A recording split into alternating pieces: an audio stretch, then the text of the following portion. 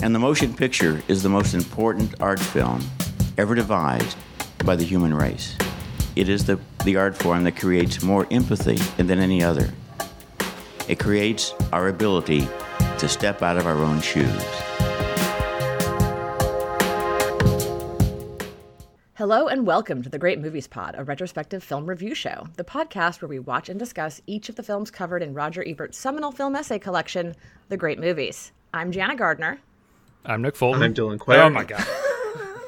Nick, remember the order? Oh wait, no, I messed up. Oh. I'm saying. Are we just rolling with that? Yes. Okay. Oh no, Dylan's disappeared from frame. Oh god. I need his shame to be documented. Yeah, that was some real shame. I thought J came after N. I thought alphabetically. Also, I can never remember if it's supposed to be if it's first first or name last or last name. name. So, yeah. Anyway, I'm always glad when I don't have to try to remember when to say my own name. Anyway, now that that's been established. Who are we? Who are we? Where are we? And what's happening? It's a conspiracy. I was going to say, maybe that's really what's happening, is you don't want us to know the truth. Anyway, as maybe you've guessed, this week we are discussing the 1991 film JFK, directed by Oliver Stone, adapted by Stone and his co-writer Zachary Sklar, from a couple of different books, most notably On the Trail of the Assassins by one Jim Garrison, and starring about 8 million different people. Yep. Kevin Costner, Cece Spacek, Tommy Lee Jones. I could take up the entire podcast runtime just listing out the rest of the cast of this movie. Joe Pesci's eyebrows. Oh my god, Joe Pesci's. I listed the entire cast to my dad, and he was like, "What the heck? It's amazing. How'd you get everyone?" I think Ebert. We're going to be quoting Ebert's essay because I think it's a really, really good essay. Mm-hmm. But he makes a good point of like everything is happening in this movie. So the fact that you're like, okay, this famous actor that you know very well and is very typecasted is going to play this very part that they're very looking like they have a semblance to the person and are very typecasted at that part. Yeah, it's also, this is like the most maximalist movie I've seen in a very long time. Like everything is just turned up to 11.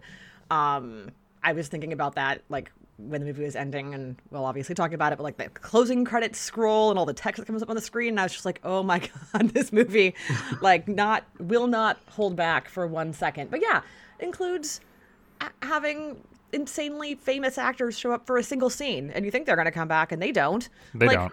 Walter Matthau has 2 lines on an airplane. Yes, and he literally, comes that's back. it. I always spent the whole movie being like, okay, so the senator's gonna, nope, just, Yeah, that was all. I thought we'd see him like at the trial or something. Right. But Or giving a speech at the end, or commenting, nope, just done. The big one was John Candy comes in and is like the hammiest person alive for about 3 minutes, and I'm like, oh, he's gonna be like this weird ace in the hole that just like keeps his movie's energy alive.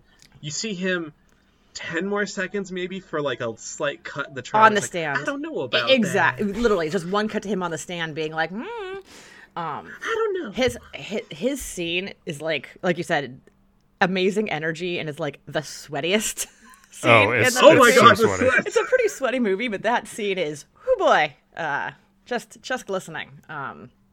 Really. Despite having starred in a movie called Canadian Bacon, this is his hammiest performance. It really is.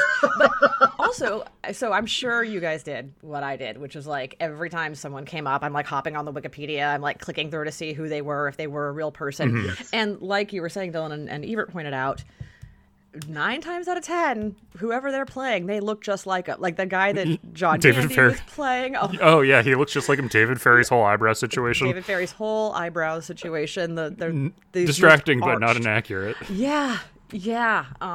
Tommy Lee Jones's wig. Yeah, that's a great wig.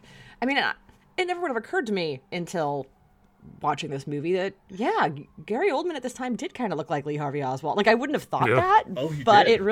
it really works. When he first showed up, I was like, that's crazy casting, and then it makes complete sense. I'd forgotten what a somewhat understated, I guess relatively speaking, Gary Oldman performance looked like. Yeah, that's very relative for like this sort of part. Yeah.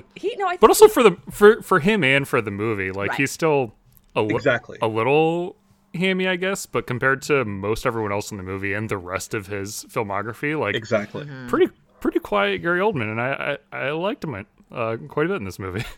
Yeah. I thought he was incredible. He's maybe sort of the most low-key element, but in a way that really works. 'Cause I think as maximalist as everything is, if you have a super over-the-top, like, cartoony Lee Harvey Oswald running around, that just, I mean, not this movie doesn't take it too many bridges too far, but that might have been it too.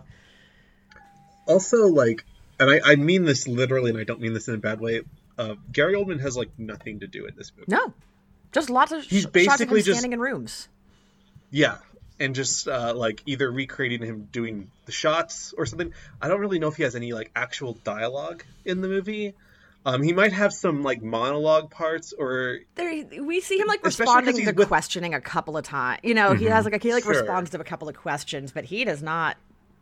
But, like, even when he's with Ferry or something, like, it's usually either just, like, trying to recreate.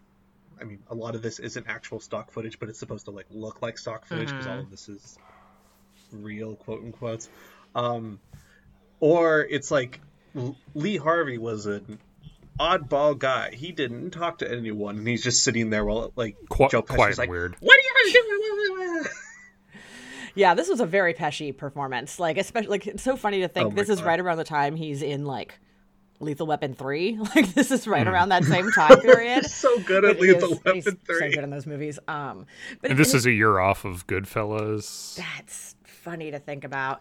I did enjoy watching this sort of backwardsly after having seen The Irishman, and I'm like, man, Joe Pesci just revisiting tropes of who is involved in killing Kennedy and conspiracies, and another movie told from a certain perspective based on events that may or may not have taken place, based on someone who may or may not know what they're talking about. I thought that was very amusing. All right, well, let me try to provide some semblance of structure here. So JFK, it was my first time watching it, but I know, Dylan, you'd definitely seen it before. Yep. You want to tell us a little bit about your journey with JFK? I hated it. Yeah. Did you hate it this time? Nope. So you felt differently watching. Do you remember why you hated it, or what sort of? I don't like Oliver Stone's style. Hold on. There was this great review that said Oliver Stone is like the room temperature glass of water of directors. Sure. That feels pretty accurate to me. He always feels so forced and, like, just, he always feels so empty to me. And I think he presents concepts without anything interesting behind them. And I thought this movie was just, like, a crap load of exposition and boring for that. And I'm not necessarily wrong that this movie is a crap load of exposition, and that's mostly it. But the sort of docudrama style and the writing and the editing that they built out of that worked incredibly for me this time. And so it changed at least that negative into a positive, and I think it took away a lot of the chance of Oliver Stone to do his really hammy, forced themes moments that he usually gets to by just sort of recreating it in this, again, quote-unquote stock footage way. He still does it. There's a scene where Kevin Costner goes and sits on a white swing outside his white picket fence house with his son around his arms, and he's like, "My child, the America won't be as good as it is today." And it's like, yeah, shut the fuck up, Oliver Stone. Like, I don't not need this from you. Especially not from you. So it's not like it's not there, but the fact that he's working in this interesting style where he's, like, intercutting and you're figuring things out as Jim Garrison's figuring things out took away from a lot of that. As much as Kevin Costner is the lead, he doesn't actually, he's mostly just listening to people. And when we're focused on those people talking to Garrison and we're sort of in his shoes, I think that's when it works amazing. When we're more like, my wife doesn't like me because I'm too obsessed about the murder of an American president because I'm a district attorney. It's like, I don't have that thing. I mean, I'm out. I don't blame her for being mad about the whole Easter Sunday debacle, which is maybe the most unforgivable thing he does in the entire movie. And like his kids are crying, and Daddy always breaks his promises, and it's so the stuff with the family is pretty crazy. It's not that bad. It's not like he missed her 21st birthday party. Right, that's a good point. Timely reference that will be a few weeks old when this podcast comes out. Yeah. But you know what? That's been around for a decade. I have a feeling. I have a feeling in December people are still going to be like, "Oh, I can't believe something about a scarf." I don't know. I don't care. I actually was trying to figure out the scarf thing this morning and couldn't figure it out, and then gave up because I also don't care. I watched the short just now, literally just before recording. So I need to do that before I have book club this after Zoom book club before you have it spoiled for me. Well, no, just because this is a wild tangent, have our sort of monthly Sunday afternoon Zoom book club, but this time around we read a book that nobody liked, so I don't think anyone's going to want to talk about the book, and all they're going to want to talk about is all of that Taylor Swift nonsense. Well. Yeah, and I haven't even listened to the song. I am not a Taylor Swift person, so I have I got a lot of cultural catching up to do in the next few hours. I listened to the album. I think it's good. It's like the 10-minute version. 10-minute long version of the song I think is good. It's really good. I think it's weird that everyone is like, oh, Jake Gyllenhaal will never be able to show his face again. It's like, I think there's a decent chance he isn't even aware of what's going on. I'm sure somebody texted him, and I'm sure he's just like, what you gonna do? Yeah, okay. Yeah, I know all the he's gonna have to fly to the moon. I'm just like, he's gonna be fine. It's just also that's just internet speak hyperbole.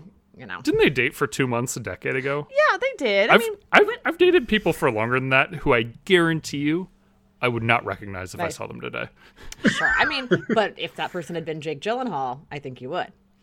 Yeah, I'd be pretty upset about it if it was Jake Gyllenhaal. Yeah, if you dated for 3 months and you didn't show up to your 21st birthday party. Yeah. Yeah. Going back though, to the family stuff. Oh yeah, sorry. Jumping ahead. Sorry. Yes, go ahead. One of the funniest parts of the movie is she's like, and he hasn't been very present, and that's fair. But there's this moment where she's like, "You're not paying attention to your kids," and he's like, "Martin Luther King just got murdered on television." It's like, okay. The timing is bad. Yeah. The one time he gets it passed is literally the most important civil rights act of it was just murdered. Yeah. Murdered. Although, related, I very much enjoyed Nick's Letterboxd review of this movie, which was then all I could think about when I was watching that scene, which is your marriage may be falling apart, but hey, RFK gets shot. It's time to bone down.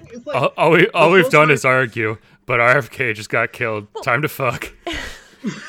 JFK ruins their marriage. RFK gets killed. Marriage back. The sexiness is back. Also, the conceit of that scene is supposed to be she now believes now because RFK's been killed. Now she's like, oh, now you're right. It obviously is a conspiracy. Is there any a lot of JFK conspiracies? Never heard that. Is anyone tying Sirhan into the anti-Castro Cubans? No, that's what's so funny is that I could see that in the moment. If you were her, you might think, oh God, it's all connected. But that does not actually end up in the movie being tied into anything or anything I've ever heard in real life either. So that was so in all those scenes, all those Oliver Stone problems come back to me. Mm-hmm. That I just don't enjoy too much. But so much of the movie is that docudrama style. Yeah. And all the actors, the editing, the style, I think it works excellently. So, worked a lot better this time. I was glad because this was the movie I was least I know, you were stressed about having to talk about this for the podcast. Which is fair. I know. I don't like to talk about movies I don't like. So, I was I don't want to be I was waiting 2 years to talk about a movie that you hate. I didn't want to watch again. Yeah. Yeah, but I'm glad I did, and it was a better experience. Excellent. Okay, so what did you guys think? Oh yeah, so Nick, you go. You had or had not seen this before? I had not seen this. I'm not a big Oliver. He's sort of a big blind spot for me. Yeah, I've seen a couple of his movies, and I've never liked any of them. Yep. The first one of his I saw was Natural Born Killers, and that was Tarantino wrote the script. Very excited as a young budding cinephile to see this thing that was written by like my favorite director or one of my favorite directors at the time, and then I saw it and I'm like, this fucking sucks. I hate this movie. Yeah. I've only seen clips of that movie, and it is Same, unpleasant to watch. I mean, it's something I haven't seen in 2 decades, so maybe I was wrong and owe it a rewatch, but I remember not being fond of it, and the things I've seen in the meantime, I have not liked. I think your initial assessment was probably good there. Yeah. So I've always sort of just like avoided. I mean, he also did like the Doors movie, which was on VH1 all the time. Yeah. Dylan, VH1 was a TV channel that... I know what VH1 is. That actually aired a lot of music-related content. One of my earliest memories, or like, yeah. What does VH1 stand for? Video Home. Okay. One. That can't possibly be true. No, the face I made was because I've never once thought about it. It just always was. Yeah, no. Video Hits Video One. Hits One. Video Hits One. Okay. Yeah. That's honestly no better. No, it's not. But one of my earliest memories is of my parents. One of the very first times I ever had a babysitter was my parents went to go see the Doors movie and left me home with a babysitter. And my mom came home from that movie very mad. Did not care for it. She was not happy. She also didn't like the Doors, like she was like my dad did, and so that's why they went to go see it. But she did not like the Doors, and she did not like that movie. So the 1-2 punch of. Yeah, it was really. I she was really set up for failure there. But I've never seen more than a few clips of that either. Has she seen JFK? I don't know. I'll have to ask her. I doubt it. That's the crazy thing is his movies are such in the public consciousness. Oh, yeah. Like. So much stuff from Natural Born Killers is either referenced or they show clips of. Platoon, JFK, Born on the 4th of July, Wall Street. Yeah. All this stuff. There's quotes, there's scenes, there's stuff about them. Like Woody Harrelson's glasses in Natural Born Killers is such a distinct look that is now replicated in pop culture. All that aesthetic. And I don't think I could think of someone that was so out of touch with actual themes of the movies he talked about. Yeah, but like you said, they really hit the zeitgeist. Like it did. But so similarly, the only Oliver Stone movies I had seen before now, absolutely insanely, were Any Given Sunday, and then Savages from 2012. Oh, sure. Okay. Which I went and saw in the theater. My friend's brother worked on that movie, and so we all went to go see it, and apparently had a miserable time working on the movie. Although I wish I could remember. I think he liked Oliver Stone okay. He was like an assistant editor or something on the movie. I think. Well, Savage seems like a horrible place to be to work. It is that movie. Seems insane. Yikes. But so I always felt kind of bad that those were the only ones of his I've seen. I haven't seen until now any of the classics. I've never seen Platoon, Wall Street, Born on the 4th of July, Doors, any of Nixon, like any of those I've never seen. So it was kind of weird coming into this one being like W. I was going to say, hasn't he made 3 different president-based? Yes. It's called the President's JFK, Trilogy, Nixon, and W. God, I forgot he made that World Trade Center movie back in 2006. Yep. Yeah. No, he obviously really tries to make these movies to latch on to some sort of cultural moment or theme or what have you. And then ultimately so many of them come back to the Vietnam War was bad, which is kind of where everything ends up. I know. He's listed as an uncredited producer on Wall Street Money Never Sleeps, but he directed it? That's weird. Yeah, I'm also looking at his filmography chart on his Wikipedia, and it's a weird one, to say the least. Yeah. Oh, that's another thing, is he wrote Scarface, and I am not a Scarface fan. I mean, the same thing. He's like, drugs are bad. Yeah. He kind of comes into these things, he latches on, he says a basic statement. And then he makes a movie about that without really adding much, at least in my opinion. I know there's a lot of people that like him. Yeah. We got the Snyder heads mad in the horror movie draft podcast. I'll get the Stone heads mad. There was what did I say to you guys in the chat? There was something that was brought up in the horror movie draft. Dylan not having heard of The Craft. Oh, that's wild. Oh no, Nick's gonna quit the podcast again. Yeah, you should have seen my face. That's what it was. Okay, is that better or worse than not knowing who David Duchovny is by name? I know who he is, but I didn't know it was by name. I mean, it's very similar in terms of just you as a person who was not conscious in the year 1996 is really what it boils down to. Yeah. Like, I wasn't alive for much. That's what I mean. Yeah. So that's yeah. I guess The Craft is from 96, isn't it? It might be 95, but it's right around that. It's 95 or 96. Yeah. Neither of you have seen Last Night in Soho yet, right? Although, No, Dylan, you would not be able to answer this question anyway.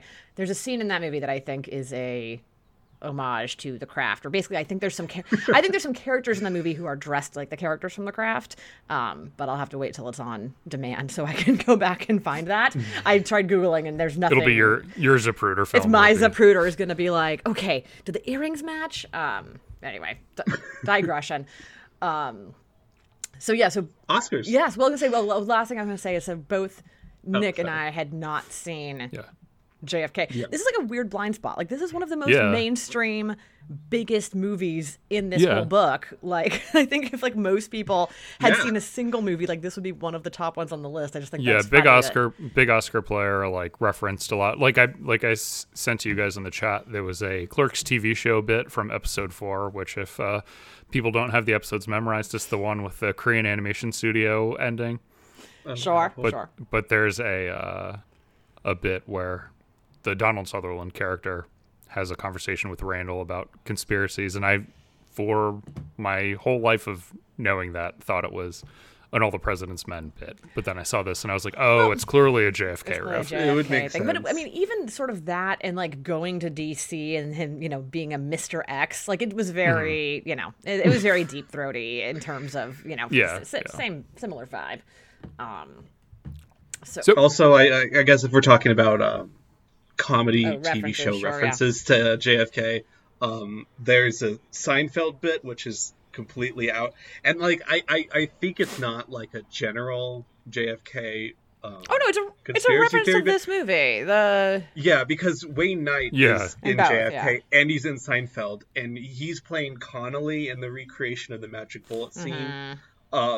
And he has his body and his arm shaped in a certain way, and Costner has his little like pointer thing, point to a board at, and Jerry has a golf club that he's like doing the thing is, and Wayne Knight is in the same position in both areas. It's so back funny. into the left, just.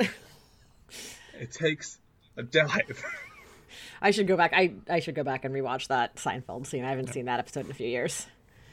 But no, I mean, I remember like that's one of those things that I knew that it was a reference. Like I knew it was a reference to JFK, but it's just funny that I've seen that episode probably 10 times. Just used to be on TV all the time, and had never actually seen it's JFK at all, let alone the big courtroom scene until this weekend. So like, it's pretty good. It's always fun when you can retroactively be like, that's a good riff on something. Yeah, or like even if I knew what it is, be like, okay, that's actually a pretty accomplished little riff you're doing there.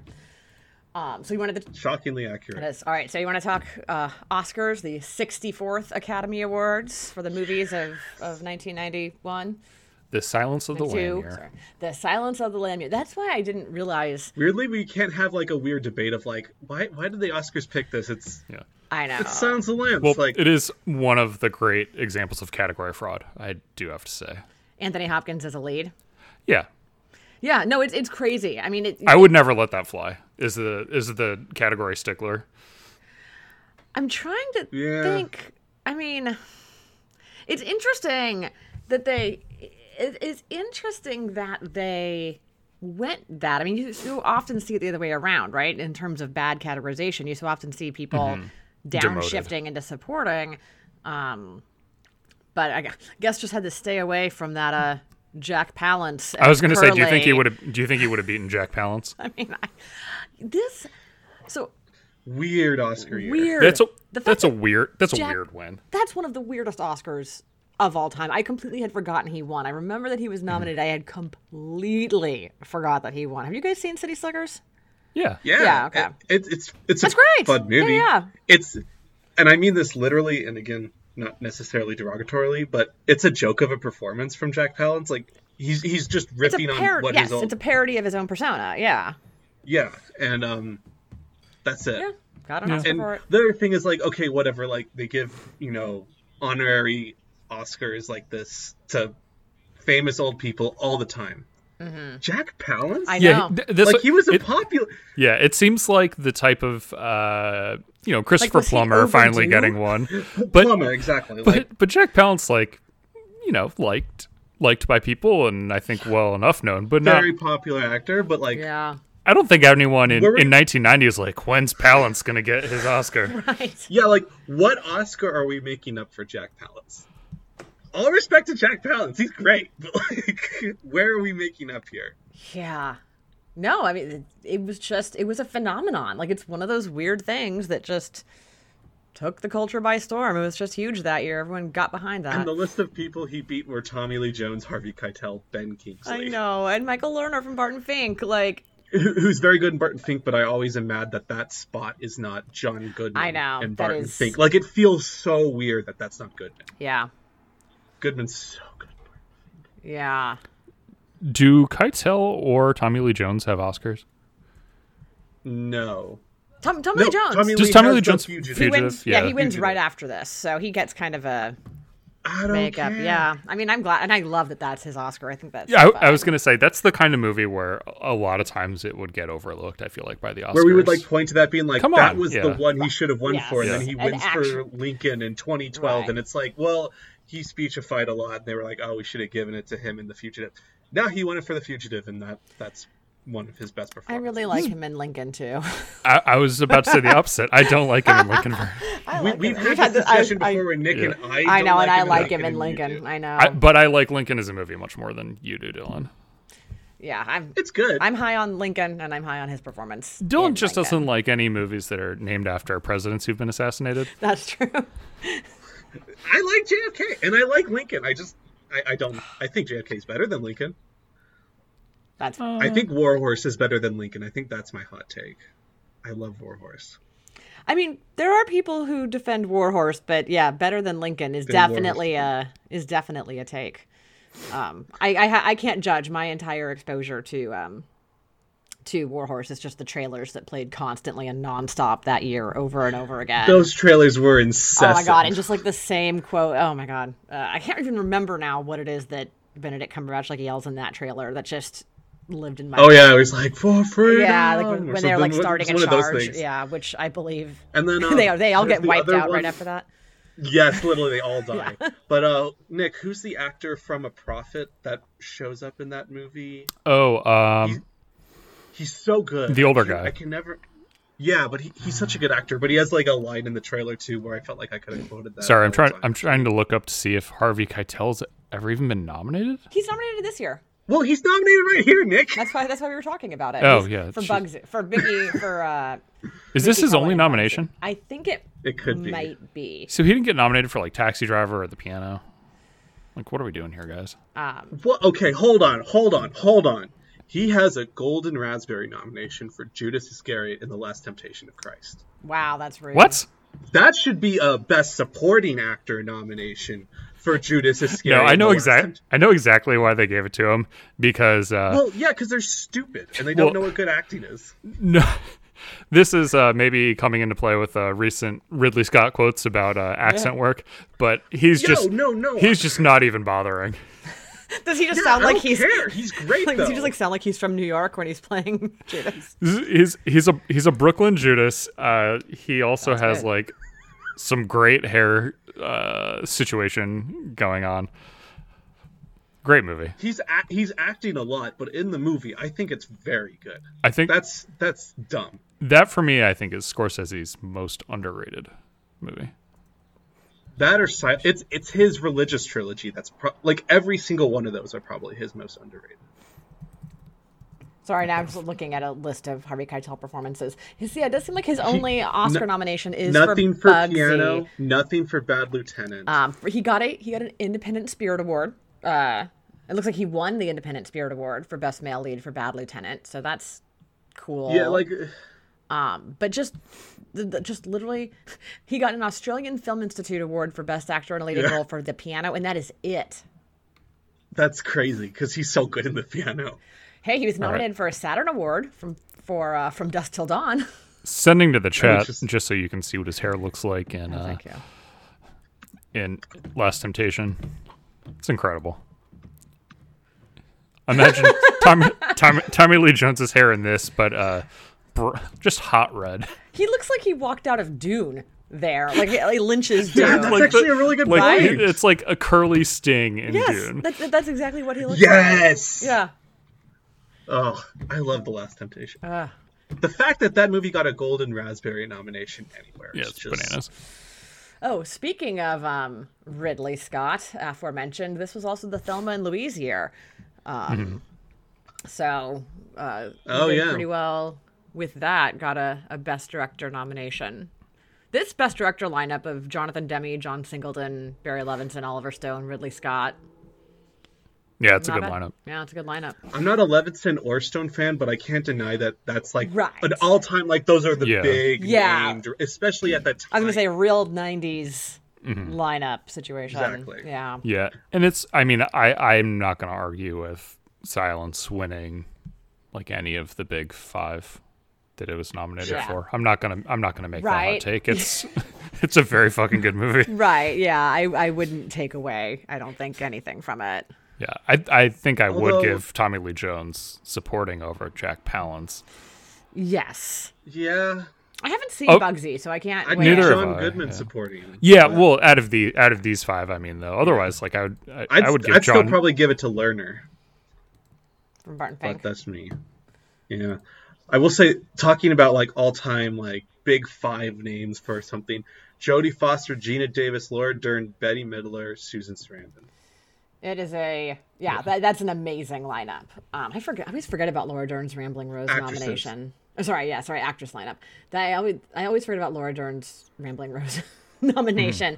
Well, because she got this nomination, and then it obviously didn't end up winning an Oscar. You know, she was a real like she's due, right? Yeah, when is she gonna get hers? Yeah, because this was 25 plus years later. You know, between this and then when she ends up winning her Oscar. So that makes sense. It may have just because she'd won for Coal Miner's Daughter, I think.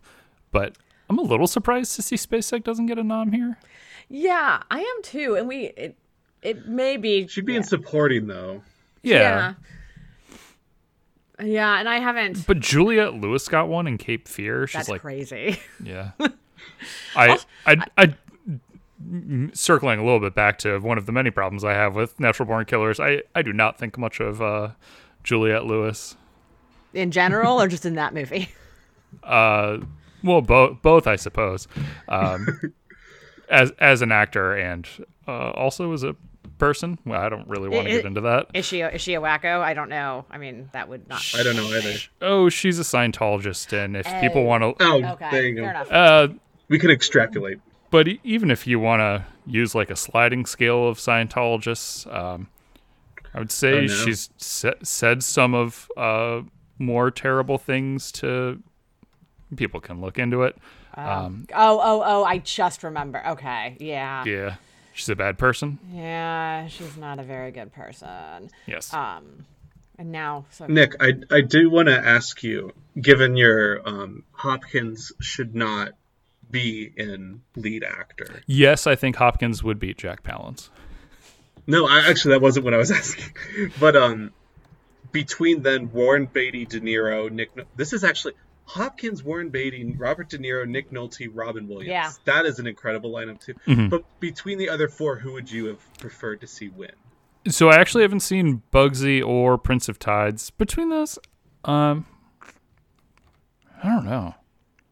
I like both of the De Niro and Williams roles, but I'm not like over the moon about either of them. Sure. I don't know. One of Costia's favorite movies is Prince of Tides. I need to watch that. Give it to Nick Nolte. He's a year off of People's Sexiest Man Alive, I think. I think it was like this year. I feel like was it this year? That really could. Like it might have been tight because, as you know, not to accuse the fine folks over at People Magazine of being anything less than objective in their choice of Sexiest Man Alive, but it is quite often tied to someone with a big project coming out. Yeah. Not that Paul Rudd is the sexiest man alive, but I did finally accidentally see the Ghostbusters Afterlife trailer yesterday, and I was like, oh yeah, he's about to have a big old movie come out, isn't he? It really looks like one of the worst movies. I was gonna say, is it gonna be a big old movie? I had not watched the trailer because I just do not care, and then it played in a theater, and I was trapped with it, and so I finally watched it yesterday. I was just like, oh god, I hate every minute of this. You know how we talked about, like, I wasn't sure if the King O died thing was real or a bit. Oh yes. Is there a character in the new Ghostbusters movie named Podcast? Or is that something that people made up? I mean, it's something I've seen on Twitter, but I do not know if that is real or not. This is definitely an entire movie that I'm not sure what could be real or what could be a bit, or like. I was reading and not in a good way. Josh Gad voices a character, but Muncher? Josh Gad voices Muncher, but he's just doing like the grunts and squeaks. Like this is not a real movie. It's like Alan Tudyk he does the voice of the chicken in Moana, but like the chicken doesn't talk. It just makes chicken noises. Makes chicken noises, yeah. But the thing is, Alan Tudyk is really good at that kind of role. And Alan Tudyk is the John Ratzenberger of Disney as animation. So they had to get him in that movie, and they were smart enough not to be like, Alan Tudyk, voice a Native Hawaiian character. It's like, no, let's have him be a chicken. they made a judgment call, and I'll allow it. Yeah, it's a good one. Yeah. But yes, I Nick, don't know anything. Sorry, go ahead. Nick, bringing back on topic. Oh, sorry. I'm assuming if we put Hopkins into supporting actor, Costner gets nominated for lead actor.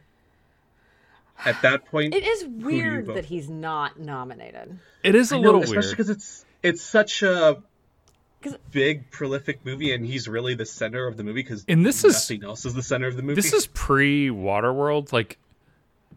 He just ended Dances with Wolves. Yeah, maybe that's why. Maybe they were like, we just handed you multiple Oscars, so yeah. I guess 5, 6, 7. But yeah, 8 nominations and one acting nomination with a cast of and 85. For one of the worst actors in the movie. That's such a weird take you have. That's an absurd take. I thought Tommy Lee Jones was just like, he was good, but I'd have nominated Oldman. I'd have nominated Pesci. I'd have nominated. Oh no, I would do and I'm a big Pesci guy. I would do Tommy Lee Jones over Sutherland. Pesci. Yeah, Sutherland. I would. He's who I would. A real one scene. Makes them. Yeah, a real one scene, but I think that scene is like 30 minutes long. Like it is. And an important one. He lays it all out for you guys. He's hitting us with the truth. You got to reward that. The second half of this movie really is just. Here's one guy who talks for like 20 minutes and tells you what's going on, and then it is. And then the next scene is here's Kevin Costner. He's going to talk for like 40 minutes. That's the entire reason this movie is like 3 hours long instead of 2 hours long. Is because it's like you basically get to, you have the plot of the movie, and then you have like 2 30-minute long monologues in the second half of the movie that just like extend it out. But you know what? They're both fucking great. Oh no, exactly. Yeah, it's. I didn't like Kevin Costner's monologue. I love it. Well, I just it went on way too long for me. I love it. It's so convoluted. It's almost like impressionistic because you're just saying things that you. What are you talking about? No, my entire note on that scene was I think it's a phenomenal scene. I think it's well written. It's well acted. It is not a very effective closing argument in his prosecution of this particular individual. Like literally, by the time he stopped talking, I was like, "Wait, what is he talking about?" Like, in Oliver Stone's defense, he did lose. He did. No, I know. This was another moment my dad walked in and saw me watching the movie, and he literally said, he was like, he's like at this point just like making the case against his point. Like he's losing his own case by just running his mouth like this on a bunch of nonsense. And they cut to the juror coming out of the afterwards, which I guess is what actually happened, where the juror was like, "Oh yeah, no, we all believe there's a conspiracy. We just don't think he proved that guy was involved with it." It's that's kind of the problem with his big speech being like, "Look at how grand this conspiracy is." Sure. He said, I don't think he said a word about Clay Davis in that. Yeah. There's a conspiracy. There's a not Clay Davis. Clay Shaw? Clay Bertrand? She. Clay Davis from The Wire. In that juror's defense, though, from a criminal justice point of view, that's right. Exactly. No, I think his job was not to prove that there's a conspiracy. It's to prove that Clay Shaw did the conspiracy. I feel like there's a point in that whole what is it, trial where like Clay was just sitting there like, wait, what am I doing here? Am I supposed to be here? I mean, pretty much. He does. Literally, he kind of like looks around like, is this still about me? What's happening? Am I on trial? Which by the end, kind of not. Like by the end, he's giving his. Is it in that? Is it when he's wrapping up there? When he's, oh God, when does he have his line about the Declaration of Independence and we need to form a new government? And it's like, I can't remember if it was there or one of his like stairway speeches, but. I think it was there. Yeah, I think it's there. Right, and so it's like by the time you're saying that, if I'm the jury, I'm like, what? You want me to convict this guy, or do you want me to overthrow the government? Because I'm not really sure what you're trying to convince me to do here. This is definitely a movie that I'm glad it hasn't been appropriated by certain right-wing factions the way, like... It really could be. The Matrix. Where I was watching this, like... So close. Yeah, if this movie came out a few years later, like even just late 90s, there are so many people who would be like, see, listen to what Garrison said. There is a conspiracy about the COVID vaccine or something. I mean, God fucking knows. But yeah, this is... You know, it's a really weird time to watch it now, living in our weird, conspiracy-driven... You know, I one of my friends yesterday was telling me she was talking to someone who was going in on like the 5G conspiracy theory stuff, and it's just like, oh my God, what a time to be watching this. And when I told Matt we were going to be talking about this movie for the podcast, the first thing he said to me was, he's like, my dad hates that movie, and I was like, oh, your dad hates that movie, and he was like, well, yeah. He's like, at least he says he does. He's like, I actually don't know if he hates it or not, but apparently, like, when this came out, okay, so if we were, like, 6 or 7, then Matt's brother would have been, like, 16 or 17, and I think his dad was, like really wanting to lean in, being like, okay, you can watch the movie, but don't, like, please, like, he really was, like, terrified that it was going to, like, warp minds into conspiracy theory, which, like, it could. And so it wasn't so much that, like, necessarily think it's a bad movie, but it's just, like, was, like, really hammering home to Matt's brother, being like, do not believe anything he's saying. Like, it's all made up. It's all nonsense. Like, yeah. There's questions to be asked, but like a lot of the movie, it's like everything that they're saying is like that. Yeah, but that's been like actually proven to. Like, and it's just oh my God, especially like what it really reminded me of, especially in the Laurie Metcalf scenes. Like, oh my God, Laurie Metcalf. Everything Laurie Metcalf brought up was like the easiest thing to disprove. Right, and she reminded me so much of the like those like left or those like liberal grifters from like 2017 who were all like, the marshal of the Supreme Court is gonna fly an eagle to take Trump. You know, so and so like, you know what I'm talking about? I'm trying to think of the exact quote from Louise Mensch. That was like, I'm hearing that Steve Bannon might get the death penalty for treason. I'm pro-life and I take no pleasure in reporting this. Just the worst. That came up again. Somebody retweeted it for because Steve God Bannon, knows what reason. Because he got indicted. But is facing like 30 days of jail time or something. That's the funniest, like Hall of Fame, like top 10 funniest tweets. Oh yeah, I've ever seen. And I think Laurie Metcalf's performance was amazing in this movie, but that's just like really what it reminded me of people who I'm just like, you're just saying things like the game theory guy. Exactly. Yes, you know, like the game theory guy. It really reminded time for some game theory. Is that Rooker? Is that Rooker in the movie? Or is that the other guy that looks like Rooker? Who's the other? No. The game theory guy was another like liberal grifter post. Oh, okay. 2016 election. Yeah. Who and if you go back and look at that thread, I don't know if it's still around, but let me find it.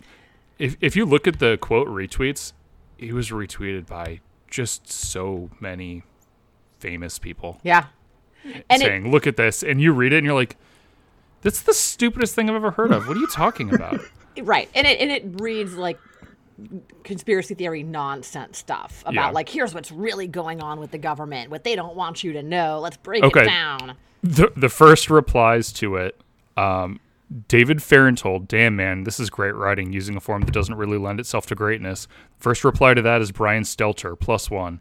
Oh my God. Like journalists, like real journalists. Didn't David Farenthold win a Pulitzer? Describe the look on Jana's face when she heard those names. She looked like she had died. I was just like, no, David Farenthold, I think, did win a Pulitzer for like, because he was the one who was doing real the Trump into research. Finances. Yeah. Trump Foundation or whatever organization. But yes, all of that to say that she is she's the Eric Garland of. Yes, thank you. She's the Eric Garland of the Garrison crew, and it's like, because I really like that scene with Rooker, like when he leaves, like when everything starts to break down, and it is kind of funny how both like Rooker and the other guy, Lou, no, he's one of the few people in the movie I was like, yeah, who like don't know you, right. Yeah, I looked him up, and he's been in a bunch of stuff over the years, but yeah, he's not as... He looked familiar, right. but like I couldn't... But it's just like when Michael Rooker dares to be like, this might be a little overblown. Like, and again, and he's not even saying that like, it's not a conspiracy. He wants to look into the mob angle of the conspiracy. And it's just like, oh, if you don't think the vice president had the president killed, then get out of here. It's like... Oh, God. He's like the only reasonable person. Like, he's like, yeah, it's weird. Yeah. America's had a lot of things that we need to question in the past. Right. But what are we doing here? Right. Michael Rooker, reasonable guy. Which is crazy. Well, because then you see how it sort of poisons them, and it's always unclear to me how much of this is. You never know with Oliver Stone in general, and like in this movie in particular, where you're like, is he? Whose side is he on? What does he want us to think or believe? Because then you have that Lou guy who gets super paranoid and is like, I saw him leaving here late. I saw him copying things. He's doing this or that. And you do have Costner, you do have Garrison actually say like, cut it out. Like, we're not going to turn on each other. He's allowed to say what he wants to say. But it is kind of like, it's like, you created this situation.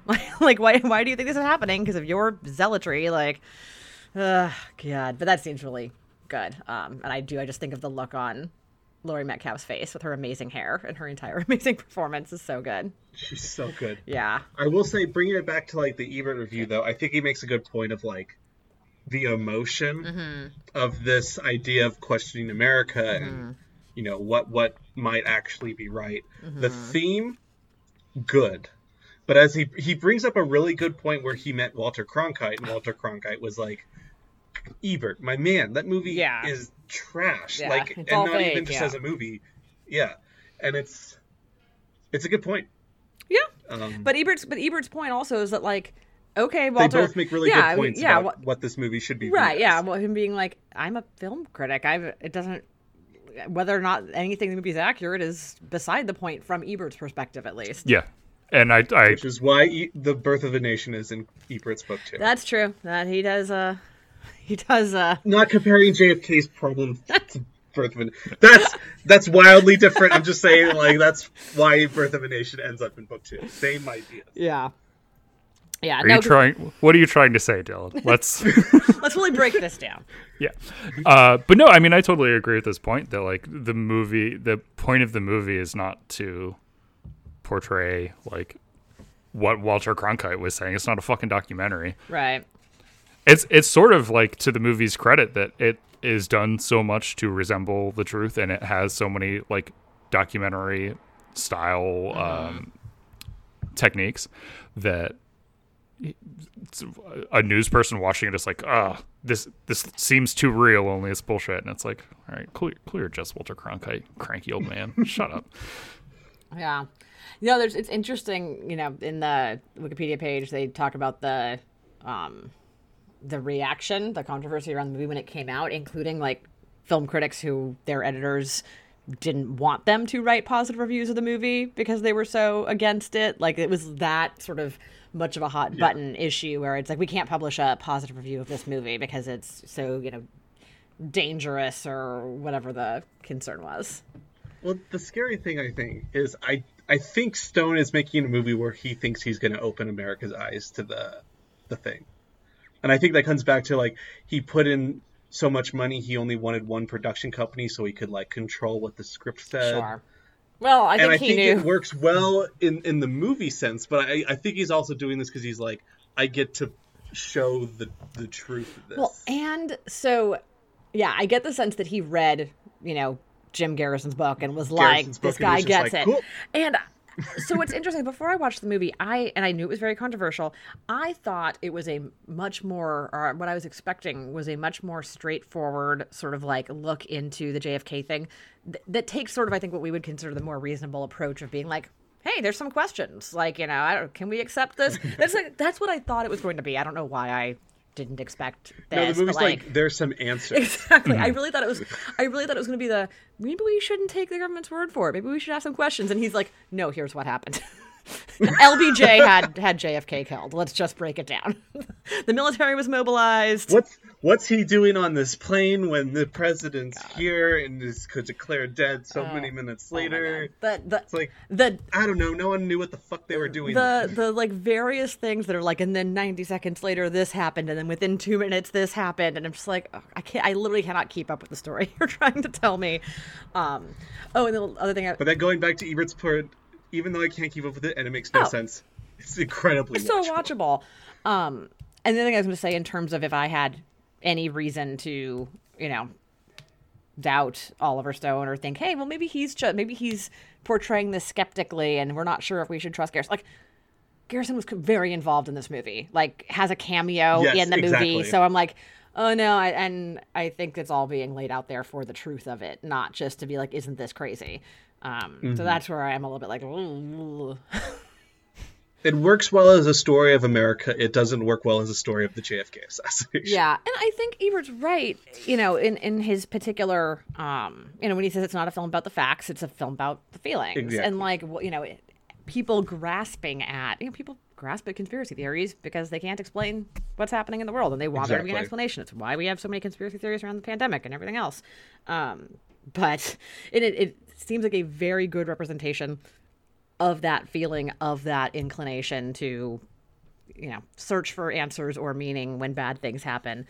But then, also seems to just think all of this happened. So the one thing, though, that does the movie, like in the last speechifying that Garrison does, he's saying that there's a conspiracy, obviously. Mm-hmm. But is he actually pointing fingers at like who pulls the trigger? Do they even show like it's always faceless Shaw or whoever? He thinks there's a third shooter too. Mm-hmm. So he never brings that up. I think that's more interesting because what he's saying, sure, like he both Stone, I guess, and Garrison. From like a prosecution point of view, it's not really getting his point across that like, oh yeah, he was involved in this conspiracy. Also, I don't even know who pulled any of the triggers and I have no proof for it, but it is like showing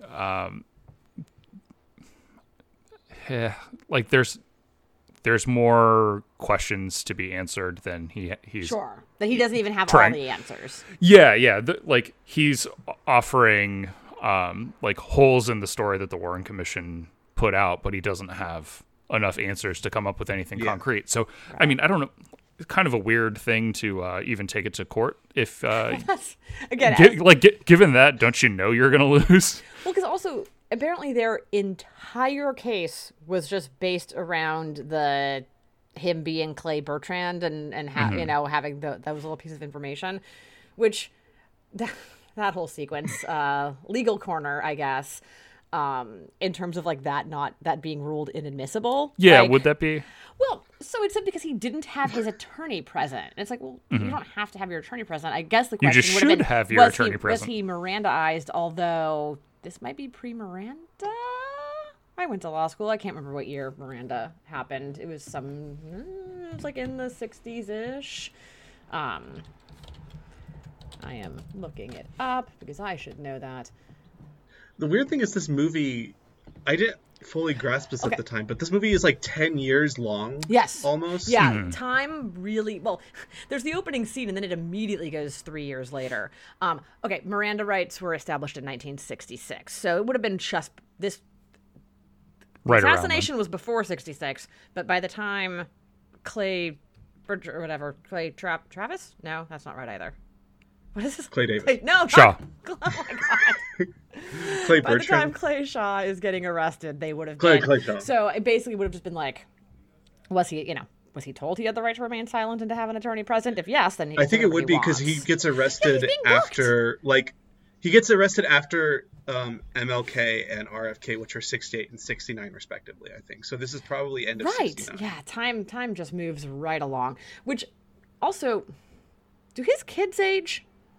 No. Okay. He has Hugh Jackman's magical children from Greatest Showman, who 10 years go by and they're little vampire kids who just basically stay the same age the entire. Like, that boy should have been a teen by the time he's at the courtroom in the end. Like, but his son is like perpetually 10 years old.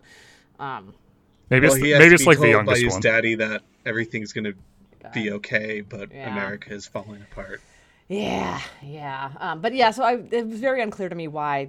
Also, the judge then says, like, also, I wouldn't believe anything that detective said anyway. I'm like, okay, what? Why? Like, yeah, I'm sure that's based on something that actually happened in the case, but the way they showed it, I was very confused as to why that was going down. Did you guys see the 2 movies that were sort of like the inspiration in the making of this movie? No. The Zapruder film and oh no, I did see Rashomon, right, was one. Yep. And Z. Rashomon and Z. Z, I get. Rashomon, I don't really. Does it mean thematically or? Because that's the thing. Like, this movie is not really. What is the truth? Sure, but I guess this movie does not. And there's a couple quotes there on the Wikipedia page that say that, like, oh yeah, it's like a Rashomon approach to what happened at Daley Plaza. And it's like, no, you weren't. Like, it would. No one's really like contradicting each other in their stories. It's just all like there's a conspiracy. Right. Yeah, it would be kind of cool to see a bunch of different versions of events. I mean, I guess we kind of do. Like, for example, towards the end when he's talking about Lee Harvey Oswald and could he have been in the break room and all of that, we kind of see the one version where he's hanging out, then we see the alternative version where he does that, and then he comes running down the stairs and all that. Yeah, I guess that is Rashomon-y. In a sort of that part is great way. And like Gary Oldman's there, and it's like he's acting all calm, but then they redo it and he's like out of breath and trying to pretend like he's calm. It's great. Yeah, he's really good in that part. But that's the only thing that kind of jumped out to me. Is like, okay, I guess you can see you're presenting. But again, it's not about the sort of fallible nature of. I wish it was more about sort of the fallible nature of memory and things like that, because he really leans heavily on all the eyewitness accounts of people saying that they saw a shooter over the fence, they saw the smoke, and the railroad workers saw this, and the lady saw this, and with the camera that, and unfortunately, one thing that we know is that even eyewitness testimony is like pretty unreliable. Like, people, especially in traumatic or chaotic events, it's very easy for people. You don't understand. They don't know. You don't know what you saw or what and so people can be convinced that, oh yeah, I saw that happen. And it's like, did you, or you just think you did? But it seems to, again, pretty much take all those people at their word that, like, yes, they saw the shooter over the fence and all that stuff. Well, see, Jana, you're worrying about here with the movie. You're worrying about the who and what you really should be worried about is the why. That's true. You're right. He got me.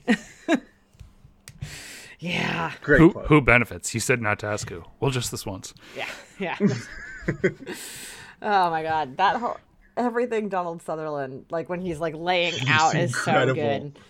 He's magnetic. Oh my God. I think that the entire movie would collapse if that scene didn't work and if his performance did not care, because he basically literally the movie just stops. The movie just stops in its tracks for him to show it's like up at and the just exact halfway mark. Tell you, it's like basically to give you a history of like military intelligence and government. It's just like, it also gives the entire history of the Jack Lemmon Asner thing that takes up literally 50% of the opening 20 minutes, never brought up again. Right. It's to the point where when they referenced his character later, I couldn't remember who. Like towards the very end, I mean, they're like, and guess who was there, and it's I can't remember his name is Guy. It was Guy Bannister, and I'm like, who? I'm like, oh, Ed Asner, right? Yeah, from that scene in the opening when I thought Ed Asner was beating Jack Lemmon to death. I thought he was. I thought he was dead. I thought he was dead. Because I thought he had to be, because I thought he was killing him. You've seen too much. At the races. Right. I thought he was killing him because, like, you've seen too much. I can't let you out of here. But no, I guess he just intimidated him into going and living a quiet life and not talking.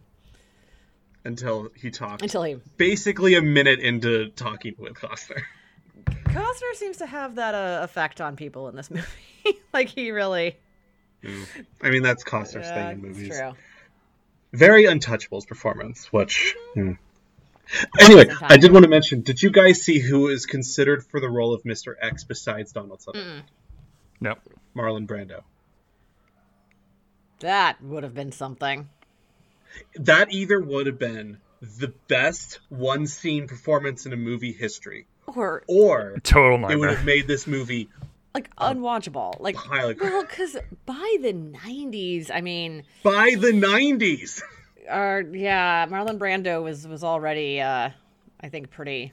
This is right around his Island of Dr. Moreau. I was going to say, we're not that many years away from that. Or the score, is it the score of the one? Much exponentially closer to Dr. Moreau than to Apocalypse Now, which is a movie where... Even then, Apocalypse Now, they had to work around his craziness. Like, and that was, however many years... 15 years before this.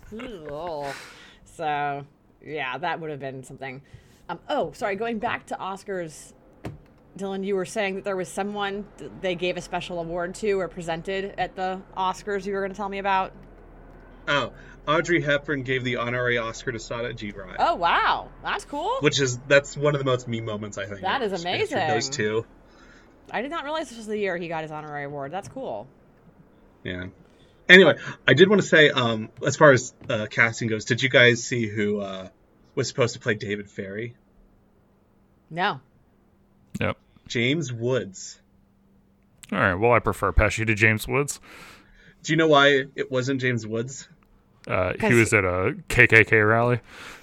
Because he was unhappy with the fairy part and he wanted to play the hero Garrison. Imagine if this movie starred James Oods. Oh, this would definitely be full blown. Oh, that's loony so true. Conspiracy theorist. Oh boy. Also, William Dafoe and John Malkovich were approached before Pesci. It looks like, based on what I'm seeing, did Joe Pesci won the Oscar the previous year, right? He won the previous year for Goodfellas, so that also 1990. That also would explain why he didn't get any, attention for this. He's so much fun in JFK. He is. I'm shocked, actually, that John Malkovich is not in this movie somewhere. It's kind of true. He would fit it so well. How is he not in this movie? Yeah. He would be the Rooker character. Oh yeah, that would be good. He could. Although he also would have been really good in the Tommy Lee Jones part, I think. That's kind of true. He would. I don't know if he'd be old enough. True. He was. Yeah. I think he's maybe 5 or 10 years younger than Tommy Lee. He was 40 at the time when this movie. And even then, Tommy Lee, I think, is kind of young for the Bertrand part. If I was looking up the history of it, probably. Which is why his bleached white spaghetti curled hair wig looks so weird on him. Yeah. But we haven't talked about Kevin Bacon at all in this movie. Comes out of nowhere. Yeah, Also, his second build in Wikipedia and third build in Letterboxd. Is it alphabetical? Oh, good question. Okay, that's maybe true. This would be one of those movies. No. Nope. Oh, what? No. No. So I like how we're just... No. Yeah. Kind of. Not really. Not really. No, because by the time you get to Ed Asner, you're pretty far down, and John Candy are pretty far down the list, and they'd be up top. So yeah, I don't know. And they have much more screen time than Kevin Bacon. I guess there's no rhyme or reason to the order the cast is listed in. Who's the most famous on Wikipedia? Yeah, I was gonna say who's the most famous, but then you have like Donald Sutherland and like Jack Lemmon further down the list. Yeah. Mm-hmm. Who's the most pop cultural zeitgeist? Yeah, maybe. Because then it's Kevin Bacon. John Candy, maybe? There are people listed in this movie that I don't remember seeing. Vincent D'Onofrio, you mean? Yes, that is exactly what I mean. Where John Larroquette is in this? I don't remember seeing him. Those were the two that I don't remember seeing John Larroquette or Vincent D'Onofrio. Who's John Larroquette? He played a guy named Jerry Johnson. He's... Well, no, who's the actor? He's the guy who Leslie Knope's mom had an affair with when she was a kid. Oh. Okay, thank you for coming up with a cultural reference that Dylan would possibly understand, because everything I was going to say, he was on a sitcom called Night Court. He was on a show called Night Court. Yeah, in the 80s and 90s. Oh, okay. I know about Night Court. They're bringing back Night Court. Which that cast is dying off rapidly. Yeah, Why are they bringing it back? Like, literally half the cast has died in the past 5 years. Like, and it's kind of a bummer because we're not talking about people in their 80s. Like, it's turned into a bit of a cursed situation. So they're bringing it back with John Larroquette, who's going to have like a younger attorney like working for him or something, right? Because Harry Anderson died. Yeah. It's been 3 years, I guess. Harry Anderson died, and then at least two people died. The woman died too. It's a conspiracy. Marky Post. Yeah, Marky Post just died like a couple months ago. And gosh, who else died? I think Charles Robinson, who played the clerk Mac, I believe. Yeah, he died also. So, sorry, this wild tangent, but I thought about it the other day because I was watching 30 Rock, and the one with the cast of Night Court was on, and I'm like, this is just making me sad. I don't want to watch this right now. All these people have died. They were just on 30 Rock like a few years ago. It's a great episode. It is a good episode, though. Doesn't that episode actually predict that they're going to bring it back? Night Court being rebooted? Oh yeah, totally. Yeah, because that's what what's his name wants to do. That's why they're getting back together, is because 30 Rock is sort of Simpson-y in terms of like the goofball things that it predicted becoming true. Anything that does like showbiz satire like that, unfortunately, often ends up being more accurate than anybody expected.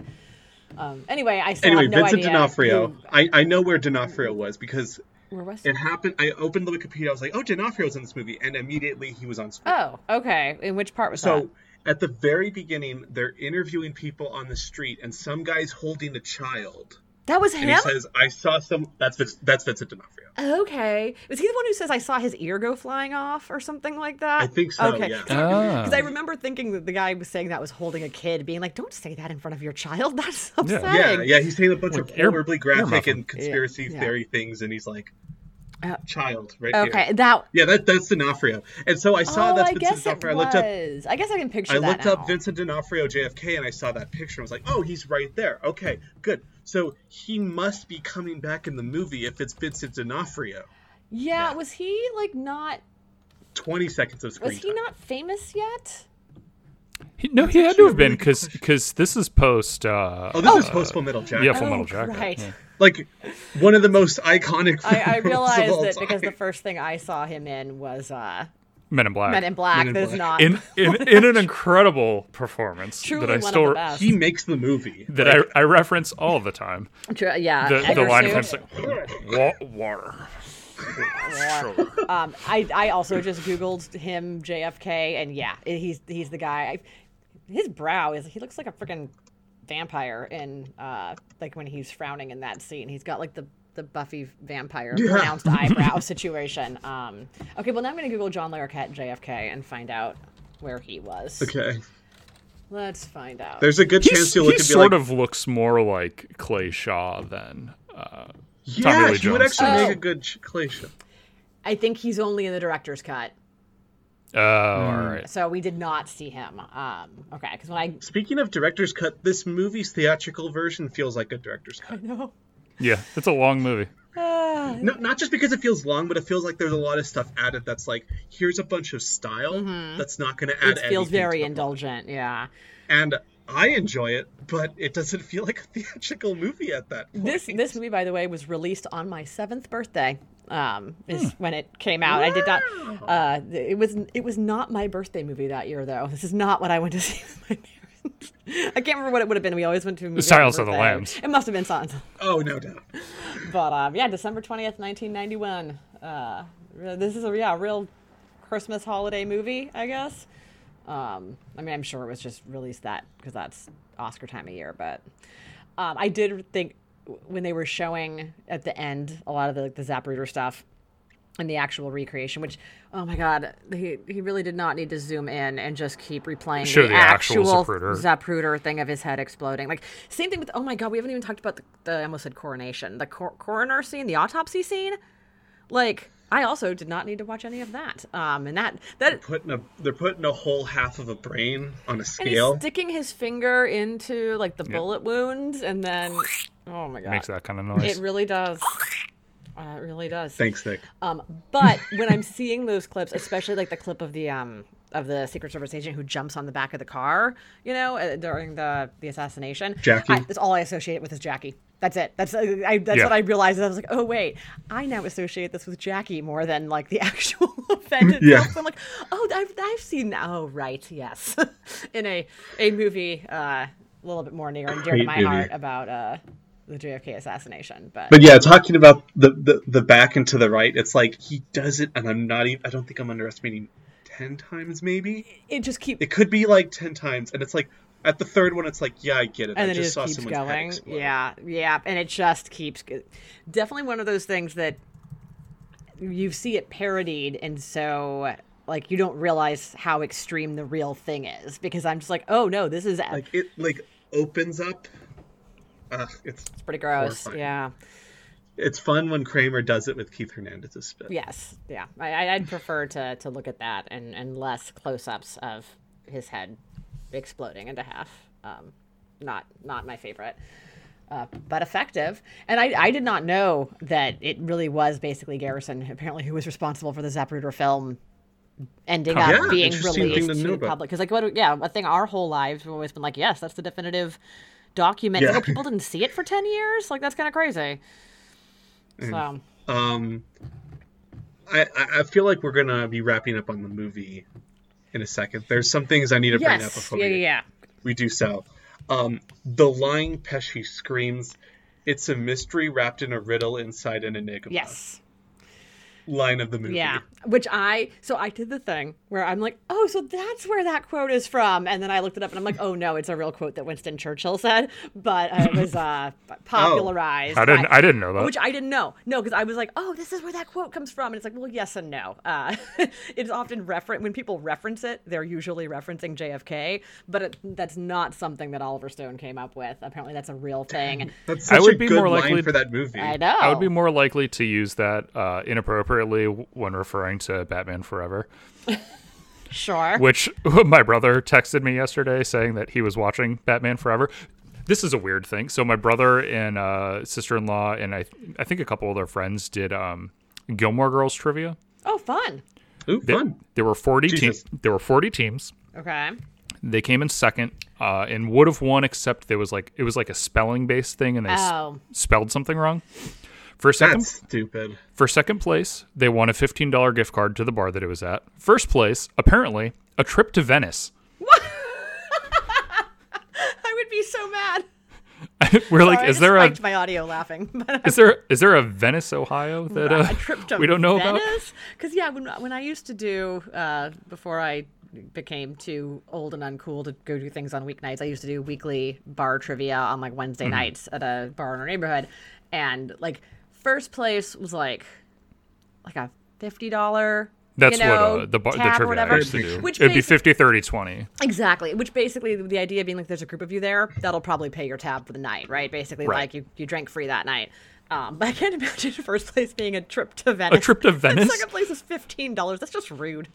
Yeah. So he texted us after that saying to console himself for getting second place, he was watching Batman Forever. I'm like, it's a good movie. Tommy Lee Jones, great performance. He's very funny in that movie. Excellent. He's really funny in that movie. And it's even funnier to hear about how miserable he was making it because he hated Jim Carrey so much. He what is his quote? He would not. I mean, I feel like that comes across or something. Yeah. Like I can't remember.